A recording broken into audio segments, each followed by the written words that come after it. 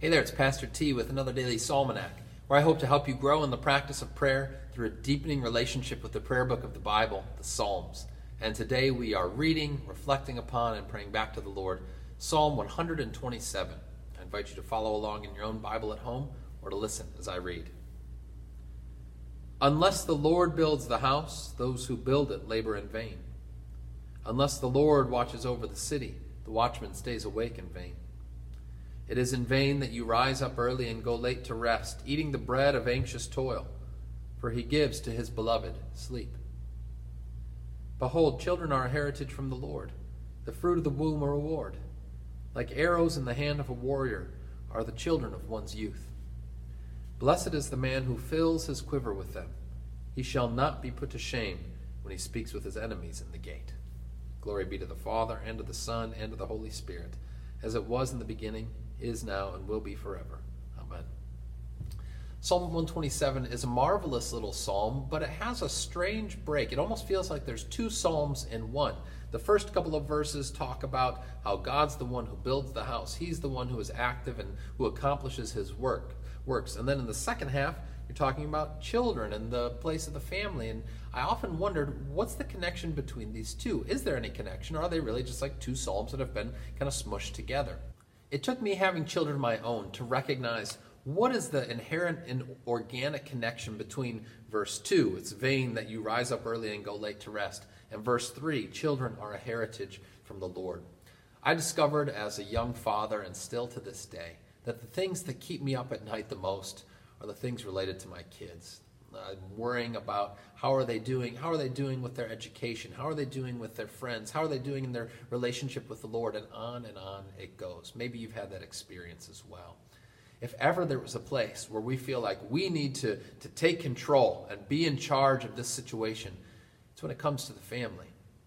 And there is the real key to understanding and appreciating what the Lord is teaching us through this wonderful psalm.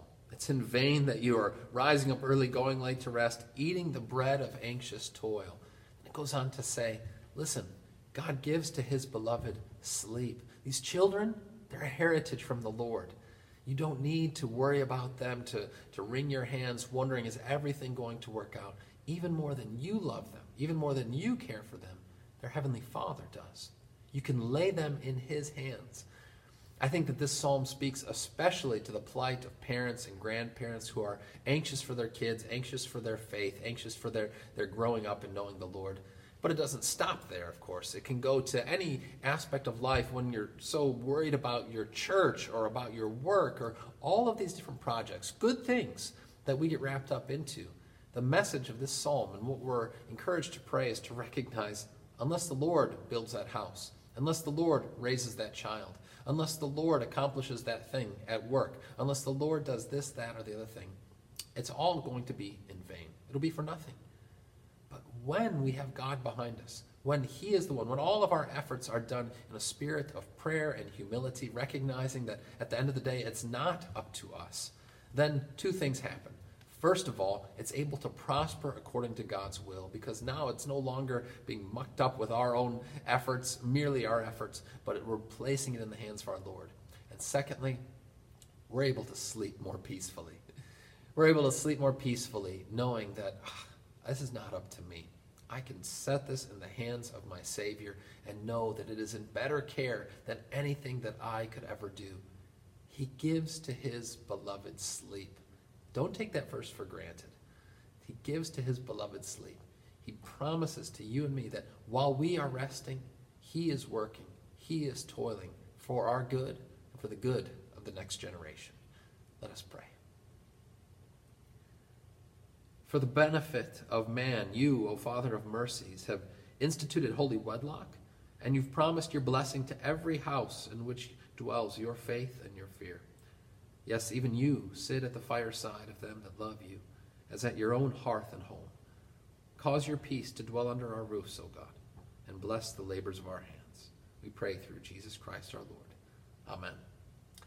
And now may you go forth this day confident that as you labor and as you strive, that the Lord is the one who builds the house, watches over the city, raises the kids, and attends to every good thing. Go in his peace.